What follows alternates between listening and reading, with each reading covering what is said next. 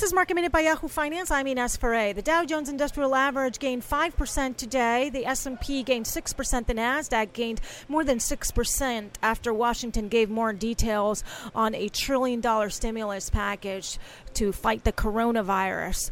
Also, the Federal Reserve announced more measures to help the economy.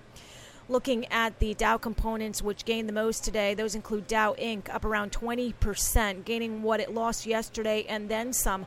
Also, taking a look at some of the Dow laggards, those include Boeing down around 4%. Boeing was down about 20% during the session lows today.